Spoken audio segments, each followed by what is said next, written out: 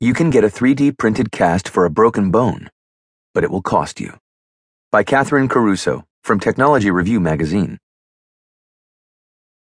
Every year, some 6 million people in the United States break a bone, and each injury is cloaked with a heavy sheath of fiberglass or plaster while it heals, a treatment that's been the same for generations. But casts are finally getting a modern spin. 3D printed casts boast an open lattice plastic design that's customized to the individual patient. They're waterproof, they're more comfortable, and they may even help the bones heal faster. The casts are part of a larger movement toward personalized 3D printed medical devices. A number of startups around the world are working on this new technology. Earlier this year, engineering student Zaid Musa Badwan founded Metaprint in Mexico to manufacture the Nova cast he and colleagues designed. And a few weeks ago, Xskelet, based in Girona, Spain, won a Red Dot Design Award, awarded in a prestigious international design competition, for its cast. The basic concept is relatively straightforward. A scanner gathers the specifications of the broken limb, and a design software program uses them to build a personalized cast. The cast is printed, often in 2 pieces, and secured in place until the limb heals. Printing the cast eliminates the variability of hand molding, and its design, a plastic structure with many round openings, is lightweight and breathable, an obvious improvement in comfort and hygiene. The openings are also important for another reason. They allow the doctor and patient easy access to the injured limb.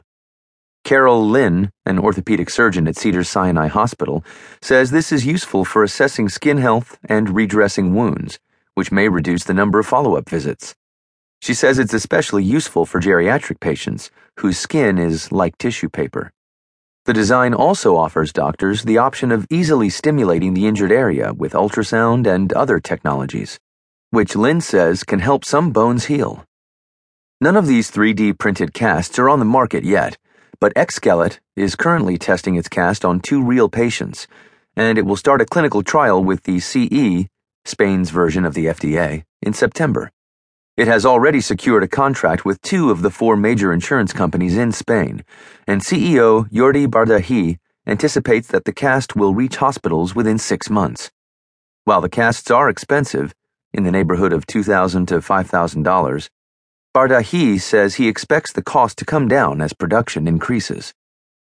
Doctors see 3D printed casts as the latest application of a technology that's already taken hold in medicine. Surgeons use 3D printed models of patients' anatomical features for better surgical planning, and patients are benefiting from custom printed prostheses, knee replacements, and more.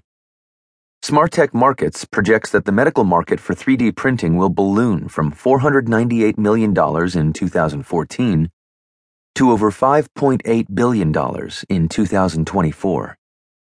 As the price of 3D printing drops, it will open the door for more applications and offer ways to improve more existing medical products, even those, like casts, that haven't changed in 50-plus years. We accept the limitations of the technology we have now because that's what we grew up training with, says Lynn. And it's pretty good, but it's not perfect. We just don't know how much better it could be yet.